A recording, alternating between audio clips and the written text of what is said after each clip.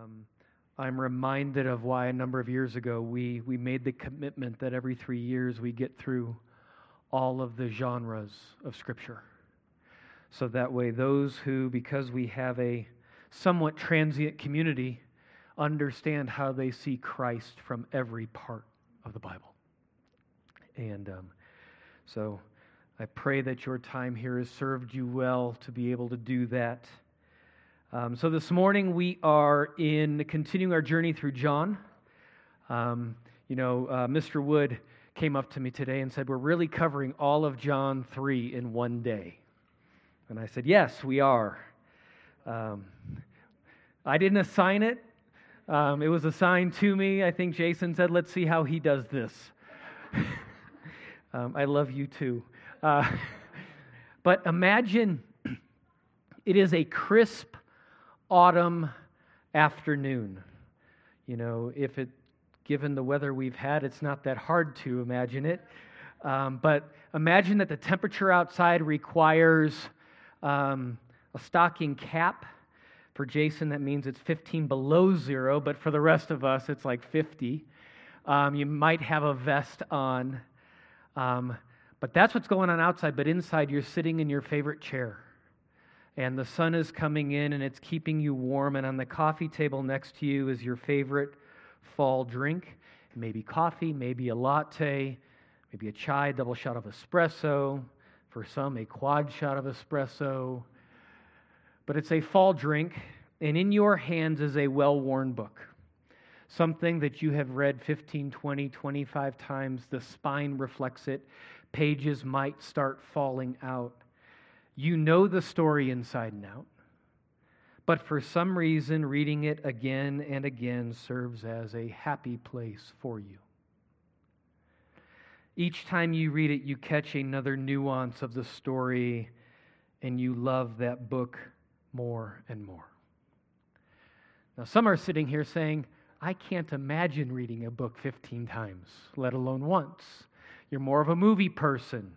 Maybe your happy place is sitting down to watch Lord of the Rings. Of course, the extended version, right? Okay, just checking. For others, you want something more modern. Maybe it's something like Harry Potter. And each time you go through it, you learn more and more. And in Harry Potter, once you learn of the complexity of the backstory of Severus Snape, as it's discovered in Deathly Hallows, the next time you watch the movie, you're watching him welcome Harry Potter, and you're thinking differently about those interactions. Things you overlooked now stand out. Friends, it is quite possible that this third chapter of John can be the same way for you. John penned this through the inspiration of the Holy Spirit. Verse 3:16 may be the most familiar verse in all of Scripture globally, and you may be overly familiar with it. As I read and reread this passage, I realized I had become overly familiar with it. But as I spent more and more time, things started coming forward that I had not seen before. And I have become more amazed with God's desire and intent and completed work to be with His people. So I cannot stress this enough. God's relentless commitment to be with His people, understanding God's relentless commitment to be with His people as it's revealed in the pages of Scripture, influences the way we live our Christian life. Or at least it should.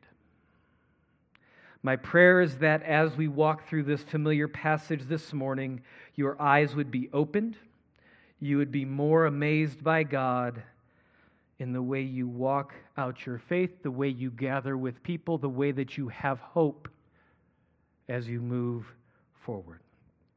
So in this chapter, there's two accounts.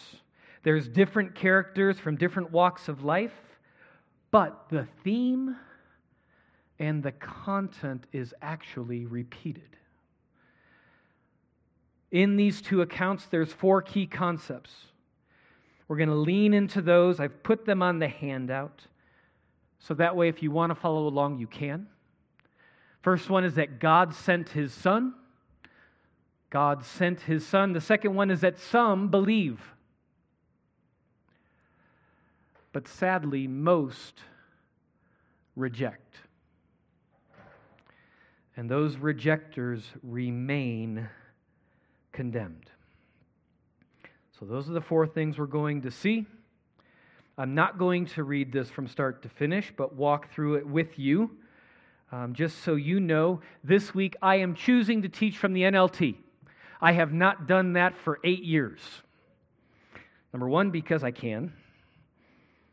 Number 2, to change things up, but actually because there's a couple of phrases that actually are a little bit easier understood in the NLT than the ESV. So come with me, let's walk through this together, beginning in John chapter 3, verse 1. Now there was a Pharisee, a man named Nicodemus, who was a member of the Jewish ruling council. He came to Jesus at night and said, "Rabbi, we know that you are a teacher who has come from God. For no one could perform the signs you are doing if God were not with him." See, in this first account of Nicodemus, a Jewish religious leader comes at night. Nicodemus comes at night to have a discussion with Jesus. He comes at night because he's afraid that others might see him engaging with this individual. And Nico asks Jesus a question in verse 2. What's interesting is that Jesus won't answer the question directly. How many of you have gone to Jesus like Nico asking for concrete answers? Nico wanted concrete answers about who Jesus is and where Jesus came from. He seems to understand where he came from, but he wants Jesus to say it directly. And what you'll see is that Jesus shifts this question to a discussion not about who he is and where he came from, but more importantly, why he came. The why is most important. Jesus makes it abundantly clear in this discussion with Nico why he came, and that's Jesus came to save sinners. And so when asked, "Where do you come from?" Jesus responds with a statement about humanity. Look in verse 3. Jesus replied, "Very truly I tell you, no one can see the kingdom of God unless they are born again." See, Nico approaches this discussion from an earthly perspective, and Jesus provides a heavenly perspective in response. Guys, this is what Jesus does when we come and spend time with Him. It is natural for us to come with an earthly perspective. But Jesus reframes our thinking from that which is earthly to that which is heavenly, and that's a big deal. And what's interesting is that Nico doesn't get it. His mind is stuck considering the earthly implications. Verse 4, "How can someone be born when they are old?" Nicodemus asks. "Surely they cannot enter a second time into their mother's womb to be born." Well, it's a practical question. It's a reasonable one. He's never heard of this thing called born again before. And that question reveals a bit about each of us. We prefer to avoid the more difficult parts of Jesus' response. We come to Jesus with a challenge or a problem we're facing. We desire a concrete answer of how God is going to work things out. Is that right? We come, we pray. I want an answer. In my experience, God rarely answers concretely. Look at how Jesus answers. Jesus answered, "Very truly I tell you, no one can enter the kingdom of God unless they are born of water and the Spirit. Flesh gives birth to flesh, but the Spirit gives birth to spirit. See, verse 5 clarifies verse 3. Notice the difference between the see in verse 3 and the enter in verse 5. Verse 3, no one can see the kingdom of God unless they are born again. Nico responds, how can somebody be born again? Are they going to enter their mother's womb? And Jesus responds and says, no one can enter the kingdom of God. I'm not talking about you being your fleshly birth. No one can enter the kingdom of God. This is a spiritual deal unless they are born of water and the Spirit. So in essence, Jesus is saying, oh, my friend, why are you still thinking in your earthly terms? You're not going to see heavenly things unless you're born again, and you're only born again if the Spirit is at work in you. See, God desires His people to be with Him forever. He desires His people to enter the kingdom of God. Brings us to verse 7. You should not be surprised at my saying, you must be born again. The wind blows wherever it pleases. You hear its sound, but you cannot tell where it comes from or where it's going. So it is with everyone born of the Spirit.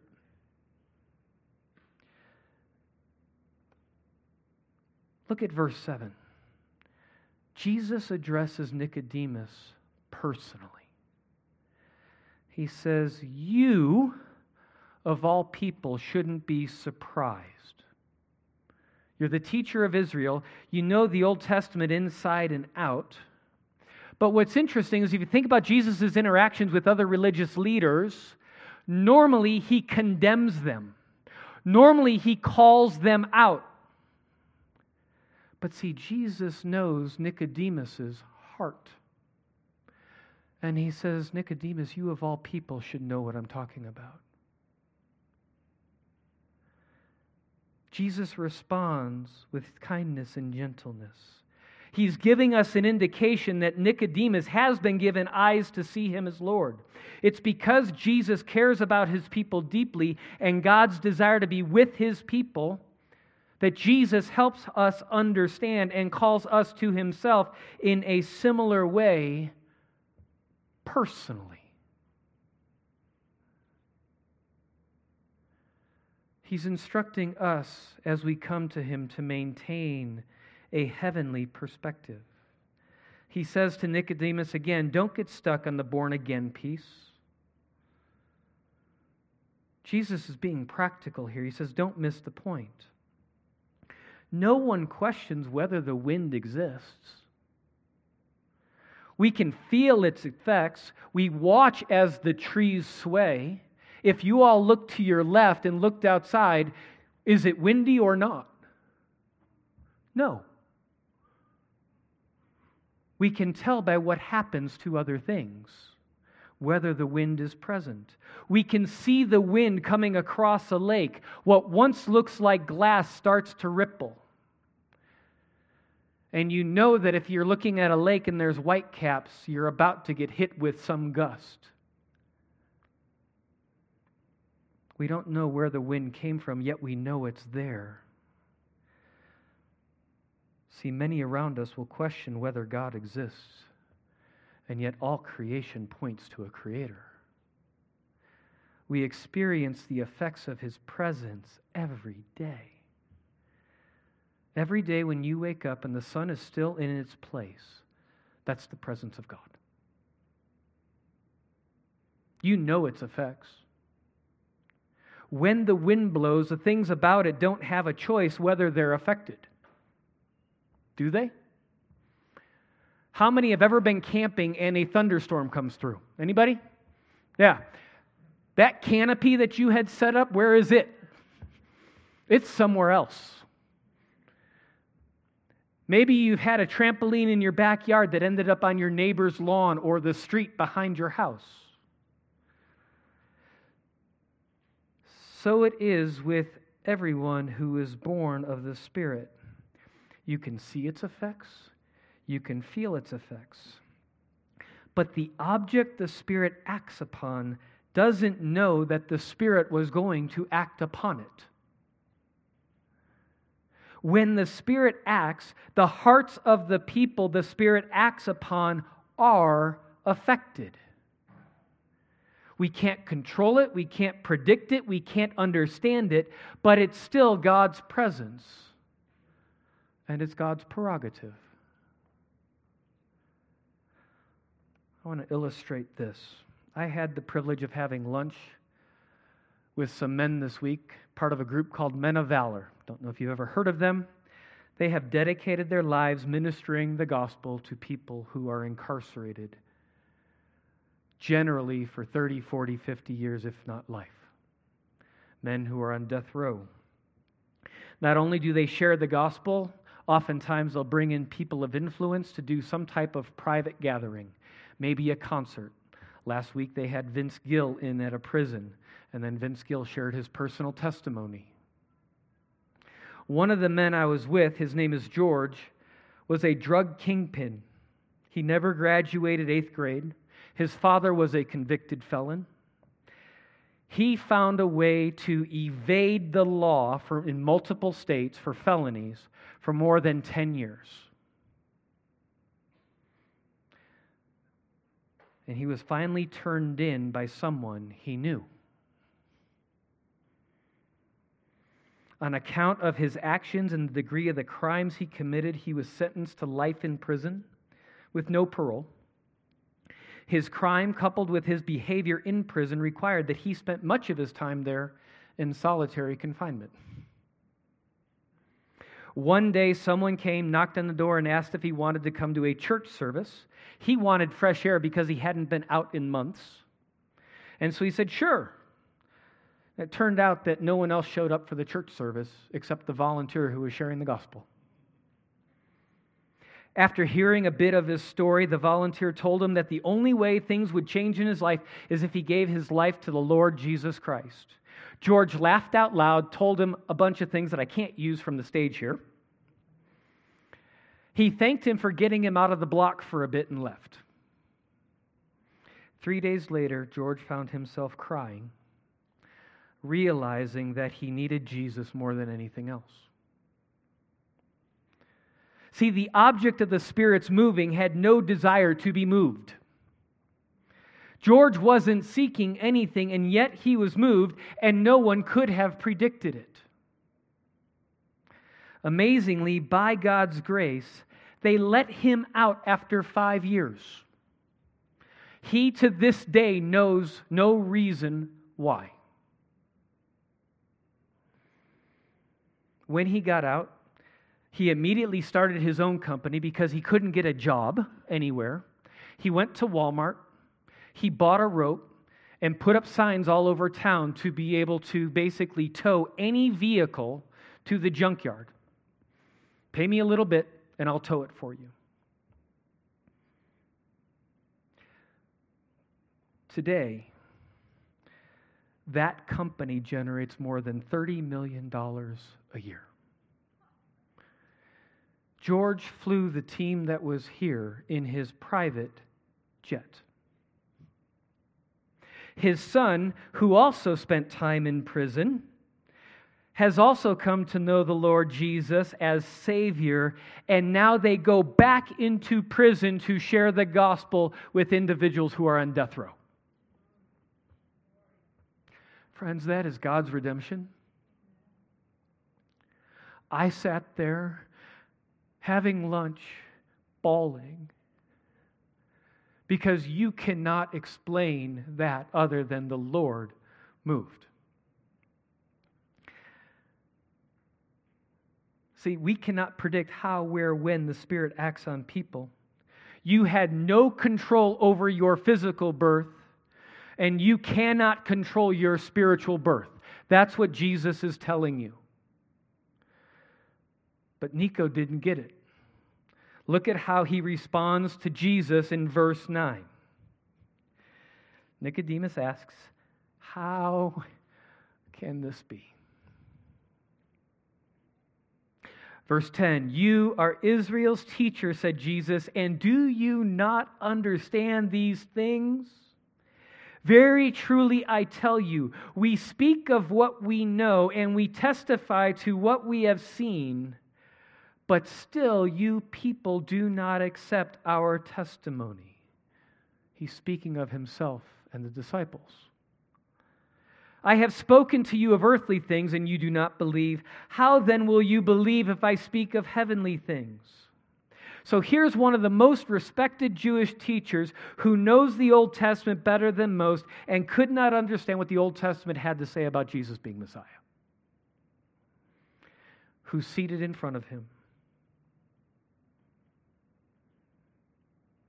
Friends, knowledge of the Bible is important. Knowing God, knowing who He is, and believing what He's done for you is more important. Jesus continues in verse 13. "No one has ever gone into heaven except the one who came from heaven, the Son of Man. Just as Moses lifted up the snake in the wilderness, so the Son of Man must be lifted up, that everyone who believes may have eternal life in Him." And so Jesus is ending the conversation with Nicodemus here, Israel's teacher, by reminding him of an account that he knew very well. See, the account that Jesus is referring to is found in Numbers in the Old Testament, the fourth book of the Pentateuch, the Law. See, during the time when the Israelites were wandering in the wilderness, there was a time when God sent a plague of poisonous snakes, vipers, to attack the Israelites. That He did it as punishment for their rebellious attitude towards His instructions. So God sends snakes to bite the Israelites, and the result is that many are dying. And the only way that someone who's bitten by the snake could be healed was by following and trusting in God's command.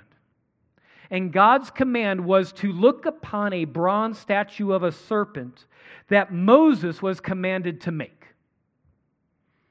So Moses makes the serpent, puts it on a pole, holds it up, and cries out to them to look. And they had to believe that healing would come by looking.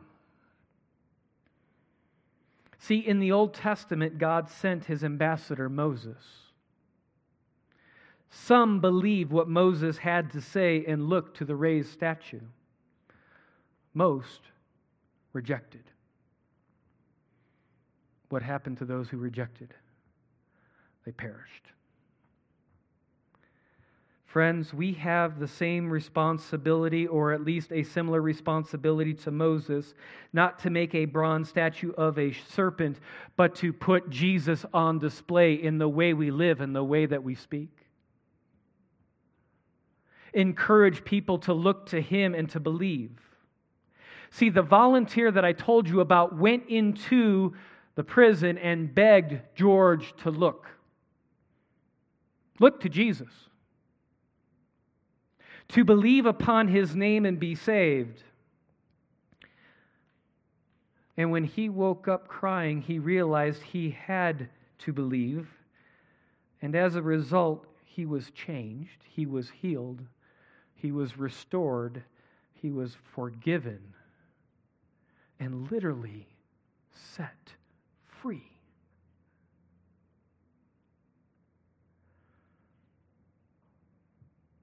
In the passage, that's the end of the conversation with Nicodemus. And John then moves to clarify how this applies now that the Messiah had come. And that brings us to potentially the most well-known verse in all of the Bible. Verse 16. For God so loved the world. For God so loved the world that He gave His one and only Son, that whoever believes in Him shall not perish, but have eternal life. Friends, God's love is not inactive. It is not self-centered. God's love moves towards people. when John writes that God so loved the world. The so there is not so much about the amount of love that he has, but rather the manner of love that he has, that he created. It's not amount, it's manner. This is the pattern of love for all relationships. Love pursues others. See, some people will say that this verse provides a reason to believe that God saves everyone, thinking the world means everyone. Their focus is on people. Sadly, it's inconsistent with Scripture. Recall Jason's message a couple of months ago on Isaiah 53. I want to put it on the screen for you so you don't have to turn there. So verse 11, out of the anguish of his soul he shall see and be satisfied. By his knowledge shall the righteous one, my servant, make many to be accounted righteous, and he shall bear their iniquities. Therefore I will divide him a portion with the many, and he shall divide the spoil with the strong, because he poured out his soul to death and was numbered with the transgressors. Yet he bore the sin of many and makes intercession for the transgressors. Isaiah is clear. God's servant, the one whom he sends to his people, make many to be accounted righteous, not all. And just so you think it's not just the Old Testament that indicates that not all are saved, both Matthew and Mark indicate that even the Son of Man came not to be served, but to serve and to give his life as a ransom for many. See, God sent his Son to pursue people. What's most important here is not the people, it's the testimony to God's relentless pursuit that he sent his Son to pursue people. This is the basis for all relationships. We are to pursue people. We are to sacrifice for others. We are to love others so deeply that we go to them. Verse 17. For God did not send his Son into the world to condemn the world, but to save the world through him. Whoever believes in him is not condemned, but whoever does not believe stands condemned already, because they have not believed in the name of God's one and only Son. Remember our 4 parts. God sent his Son. Some believe, most reject. Those who reject remain condemned. See, those who reject stand condemned already. Whoever believes is not condemned. So the question is, do you believe that? Do you believe in Jesus?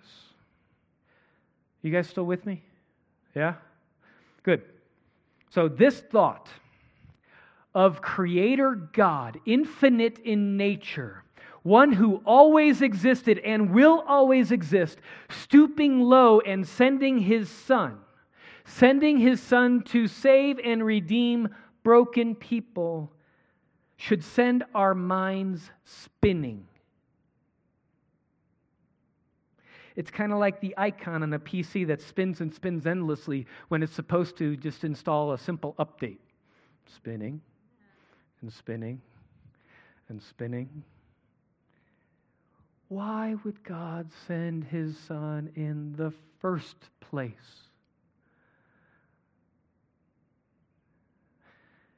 Answers to that question and all the questions related to that is not contained in this verse, while a little bit more is revealed in this paragraph.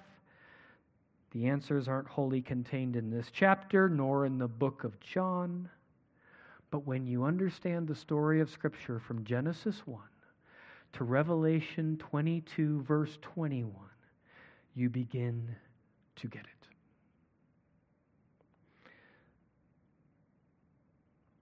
Let me try to help you see how amazing this is. When we think of God being holy or wholly other, from an earthly perspective, we often think of God being separated from us physically. But more importantly, the distance between us and God is moral, not physical. See, when the seraphim in Isaiah's vision, which is captured in Isaiah 6, verse 3, cry out, "Holy, holy, holy is the Lord of hosts. The whole earth is full of your glory."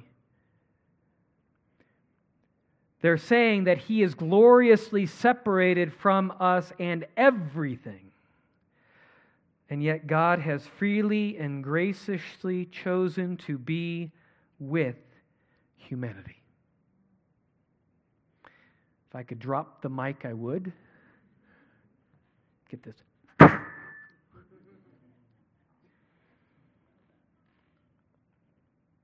God's desire to be with His creation draws straight from His grace.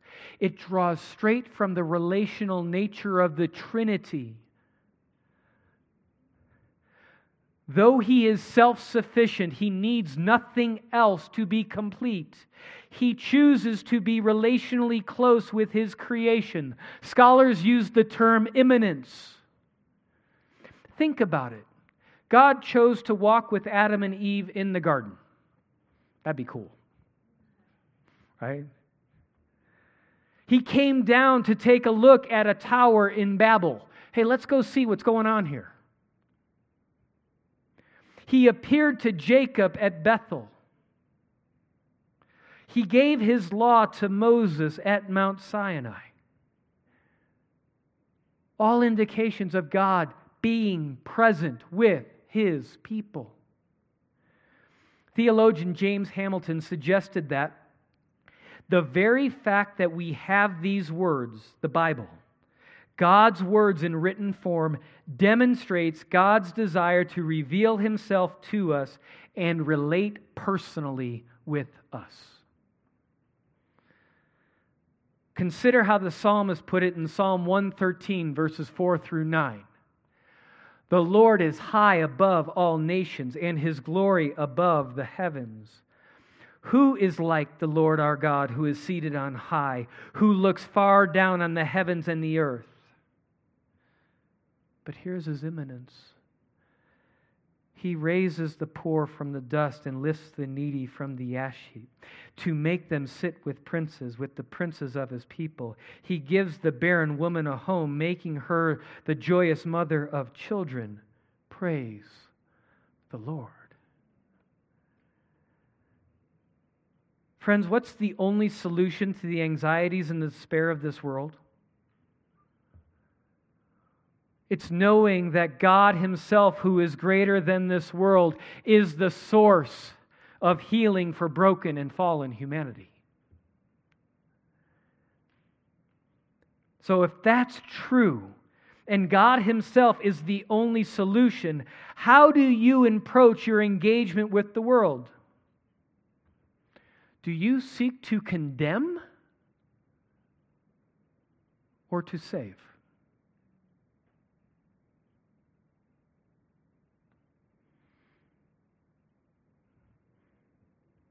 Do you seek to condemn or to save? See, for me, it's easier to be a bit complacent, acting like Jonah, expecting God to allow judgment to fall on others because they get what they deserve, to chastise the world, to condemn the world. Jesus did not come to condemn the world, but to save it. That's what it says, verse 17. Am I willing to have the same mindset? Are you? Do you desire to save the world? To save those around you?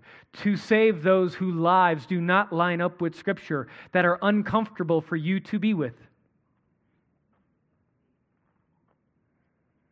Are you willing to go to others, to step into their mess, to do what can be uncomfortable and share Christ, to lift Him up in hopes that they might be saved?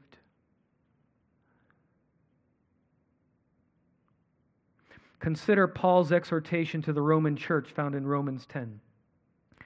For everyone who calls on the name of the Lord will be saved.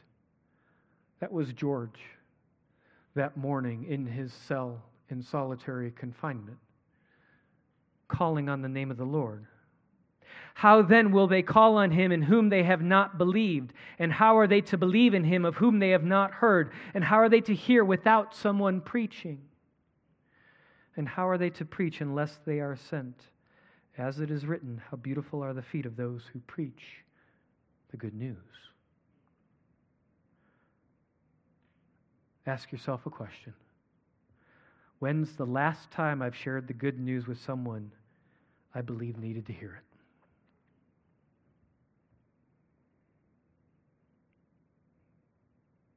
Friends, this isn't just about evangelism, though. We each need to hear the gospel preached often. We need to be reminded of the gospel so we continue to look to Him. Otherwise, we will feel condemned. And we know that there is no condemnation for those who are in Christ Jesus. But just because you're sharing the gospel with those that you know love the gospel is not an excuse to not seek to share the good news with those around you who are in desperate need of the gospel. John continues in verse 19. This is the verdict, or judgment. Light has come into the world, but people love darkness instead of light because their deeds were evil. Everyone who does evil hates the light and will not come into the light for fear that their deeds will be exposed. But whoever lives by the truth comes into the light so that it may be seen plainly that what they have done has been done in the sight of God. Remember those four key concepts. God sent His Son to save.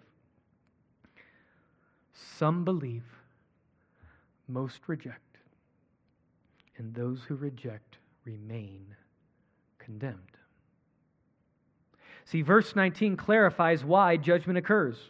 The light has come into the world, but people love darkness rather than the light. Now, I think it's safe to say that most people fear the light because they know what's going to be revealed in the light. Is that true for you? See, it's not comfortable for any of us to have the darkness in our hearts and lives revealed by the light. Being honest with you all, it's not something I like. But I'm grateful for it. It's not pleasant, but it's good. You know, when I was talking to George, and he was sharing about how he was turned over by someone he knew, a tear started coming down his cheek, and he says, I thank God that I was turned in. I don't have a framework for that. That someone has been so restored to God that he is grateful for having his sins exposed and effectively being condemned, earthly speaking. So what can we do about our hesitancy, our reluctance, others' reluctance to come into the light? All we can do is pray. Pray for those around us who are resistant to the gospel, and pray for those who believe the gospel. Let me give you an example. Maybe it's something like, Lord, having our sins and our failures exposed by your light is intimidating. It's frightening. Lord, none of us here likes it. Lord, I confess I want to be seen highly by others. I imagine there's others in the room that want to be seen highly by others. But I pray that you would give us each a heart that desires to live out the righteousness you've called us to as your children. Lord, make my brothers and sisters here more like you. Expose the evils in our heart that we might confess our sins to you, knowing that we are forgiven. Restore us. Help us to know that fear would no longer serve to hold us in bondage as slaves, for as children of God, we have nothing to fear. Each of you is capable of praying. Each of you. See, as I went through this, I expected the chapter to end there. But it doesn't. And so then, we get done with 21. All of a sudden, it took me a while to find the connective tissue from 22 to the end. So follow along as I try to reveal, uncover, expose the connective tissue for you as well. So Jesus' discussion with Nicodemus is done. John has given us a very clear instruction. And then now verse 22. After this, Jesus and his disciples went out into Judean countryside where he spent some time with them and baptized. Now John also was baptizing at Aenon near Salim because there was plenty of water and people were coming and being baptized. Oh, and by the way, this was before John was put in prison. And an argument developed between some of John's disciples and a certain Jew over the matter of ceremonial washing. So you have to ask yourself, who are the people that John's describing in the story? Who are the characters involved? See, the first part was Jesus and a Jewish leader. And now we have John the Baptist and John's disciples. And then you have this certain Jew that's kind of stirring up strife. We know that John is fully aware of who Jesus is because of John the Baptist's response to Jesus back in chapter 1 when he saw him coming. Hey, there he is. And in verse 25, we find a person who's intentionally trying to stir up division about ceremonial washing. And so John's disciples come to him, verse 26, and said, Rabbi, that man who was with you on the other side of the Jordan, the one you testified about, look, he's baptizing and everyone's going to him. See, John's disciples were concerned that people were following Jesus.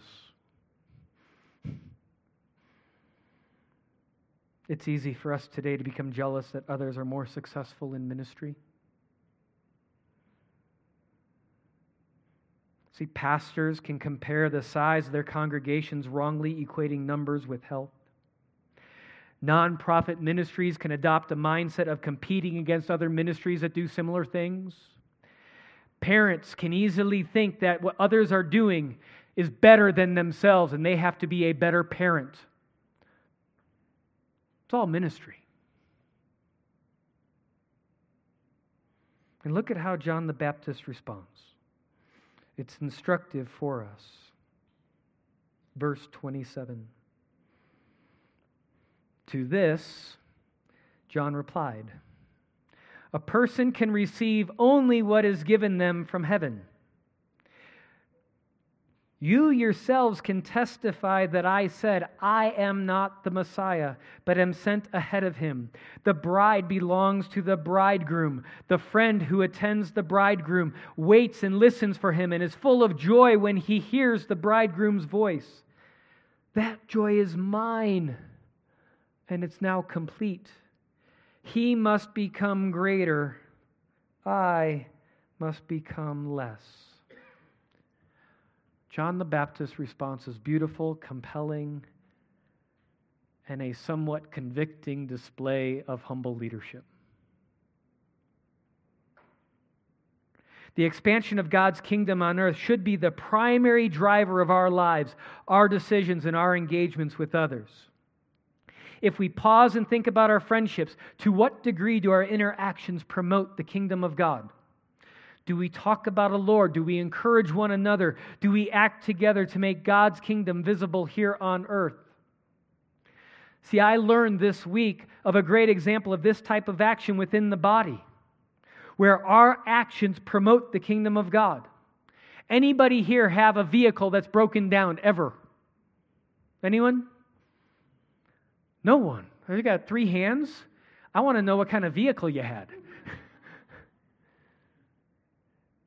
See, for one of our members, the initial diagnosis of something being broken down was basically catastrophic. Repairs were more likely more than the value of the vehicle. That's never good. And yet, when another member of the body learned of the issue, they chose to sell them one of their own vehicles for half of what it was worth. See, in this case, in love, the member who sold the vehicle pursued the other member with the intent to sacrifice on their behalf, and instead of selling it for what they could have easily traded it for, they sold it for something that was far less, and out of love chose to bless a family.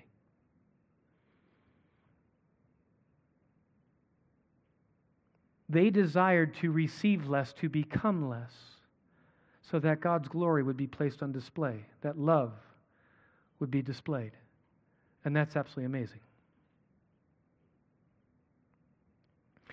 See, Jesus taught us to pray, "Thy kingdom come and thy will be done here on earth as it is in heaven." And that example that happened this week is a tangible, practical example of God's kingdom coming on earth. It's God's love made visible. So after this account of John the Baptist, where he is not concerned about his own glory, but about Jesus' glory, John the Apostle continues. Speaking of Jesus, the one who comes from above is above all. The one who is from the earth belongs to the earth and speaks as one from the earth. The one who comes from heaven is above all. He testifies to what he's seen and heard, but no one accepts his testimony. Whoever has accepted it has certified that God is truthful. For the one whom God has sent speaks the words of God, for God gives the Spirit without limit. The Father loves the Son and has placed everything in His hands. Whoever believes in the Son has eternal life, but whomever rejects the Son will not see life, for God's wrath remains on him. God sent His Son to save. Some believe, most reject. Rejectors remain condemned. That's the essence of John 3.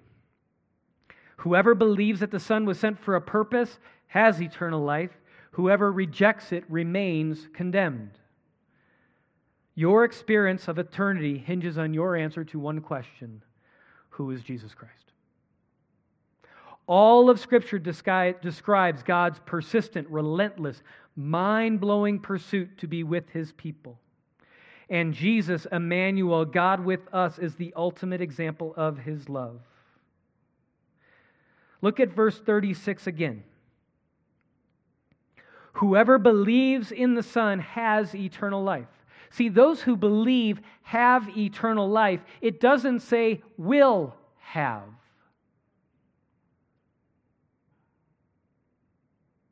Present tense, not future. Eternal life begins the moment we are reborn.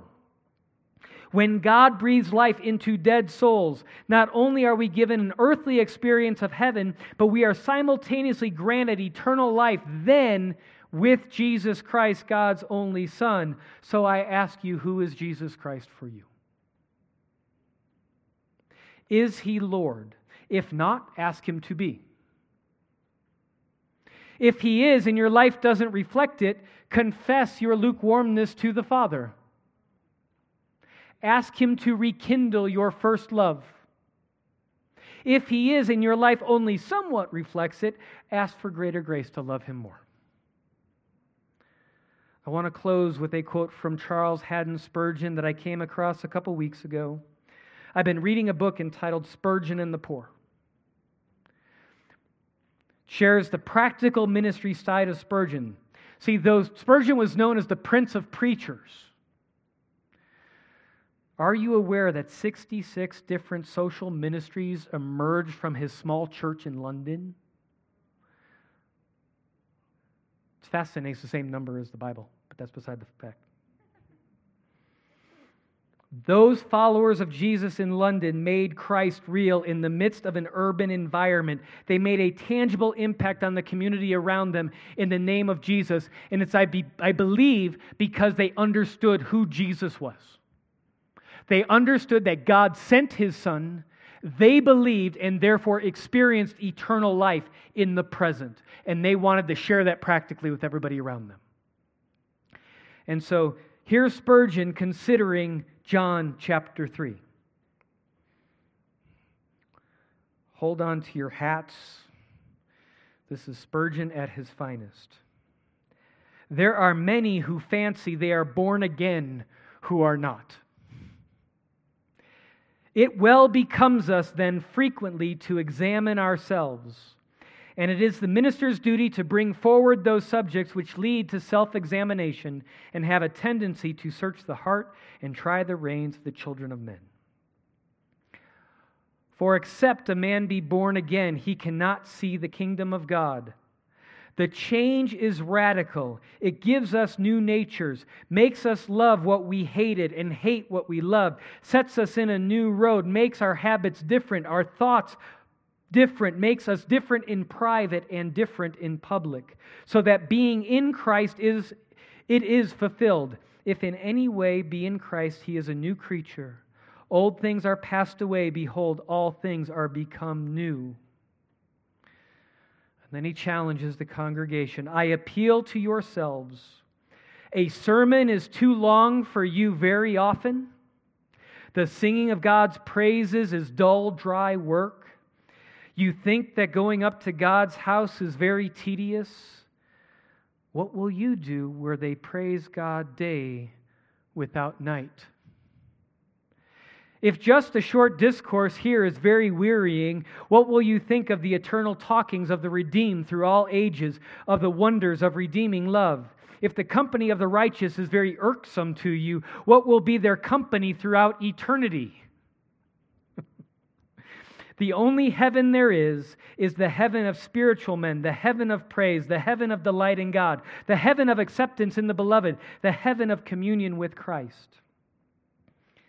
I came here determined this morning, if I must use rough words, to use them, to speak right out against men and for men too. For the things we say against you now are really for your good. We do but warn you, lest you perish. Those who reject remain condemned. Spurgeon exhorted those in attendance on that day in the mid-1800s to consider the way their lives reflect the Savior, to consider the way they pursue and relish time with the Lord. And I exhort you 170 years later to look to Jesus. Embrace the Savior's love. Don't allow your familiarity with this passage or this chapter or this book prevent you from digging in. Be continually amazed in the Lord.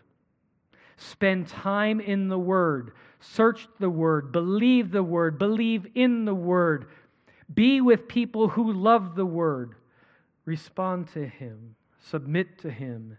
And love others in a way that they too are compelled to believe in Him. You have eternal life now. Live like it. Let's pray.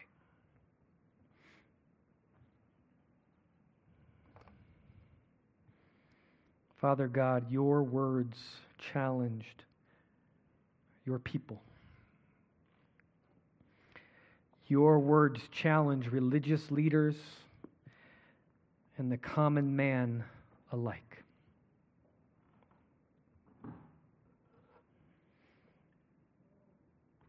Thank you for coming. God, thank you for sending your Son. Lord Jesus, thank you for being obedient to the point of death on the cross to fulfill the desire of the Father to have his people with him for eternity. Thank you for sending the Holy Spirit that would give us new life, breathe new life into us. Thank you for caring so much that we knew about you, that you have preserved your word for us. Help us to glorify you. In Jesus' name, amen.